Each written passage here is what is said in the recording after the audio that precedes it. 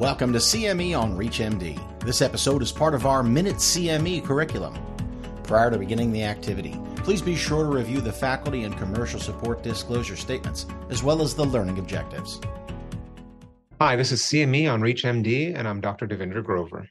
We're going to talk today about the iDose implant, the iDose TR.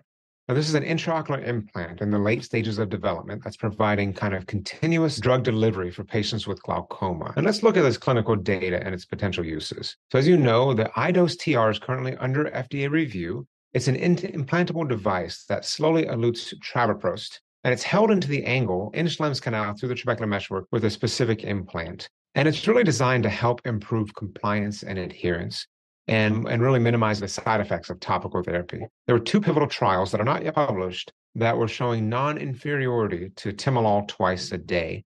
Now, the mean IOP reduction, the mean diurnal IOP reduction was somewhere in between 6 to 8 millimeters of mercury, depending on the time of day. These studies had about 1,150 subjects that were randomized to both of the phase 3 trials. And the mean washed out IOP at baseline was 24 millimeters of mercury.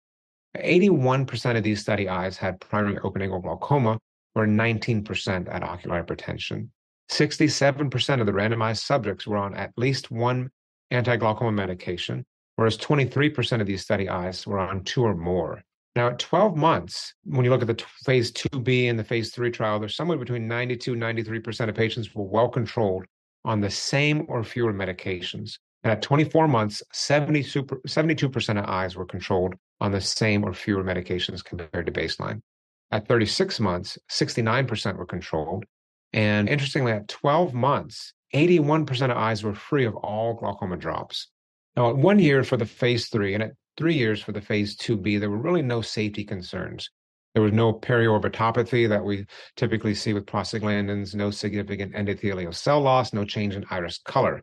Now, this platform can be implanted and exchanged, and there was a subset of patients that had that performed without any safety concerns or endothelial cell health concerns. Now, the majority of this study was done in the operating room, but the company did have a small group of patients that had this performed in the minor procedure room in the office without, again, any safety concerns. I don't think that's the major goal, but that is something that's an option to be had. So the take-home point really is that the iDose is a potential revolution in interventional glaucoma. And the results on safety and efficacy are very promising. And this is really just the beginning of the sustained release technology revolution and evolution of this technology. And I think the future is going to be very bright for this technology, and we're going to continue to see more and more innovations in this space. Thank you again for tuning in. I'm Devendra Grover, and this has been CME on ReachMD. You have been listening to CME on ReachMD. This activity is provided in partnership with the National Eye Institute of the National Institutes of Health of the U.S. Department of Health and Human Services, along with Prova Education, and is part of our Minute CME curriculum. To receive your free CME credit or to download this activity, go to reachmd.com/Prova. Thank you for listening.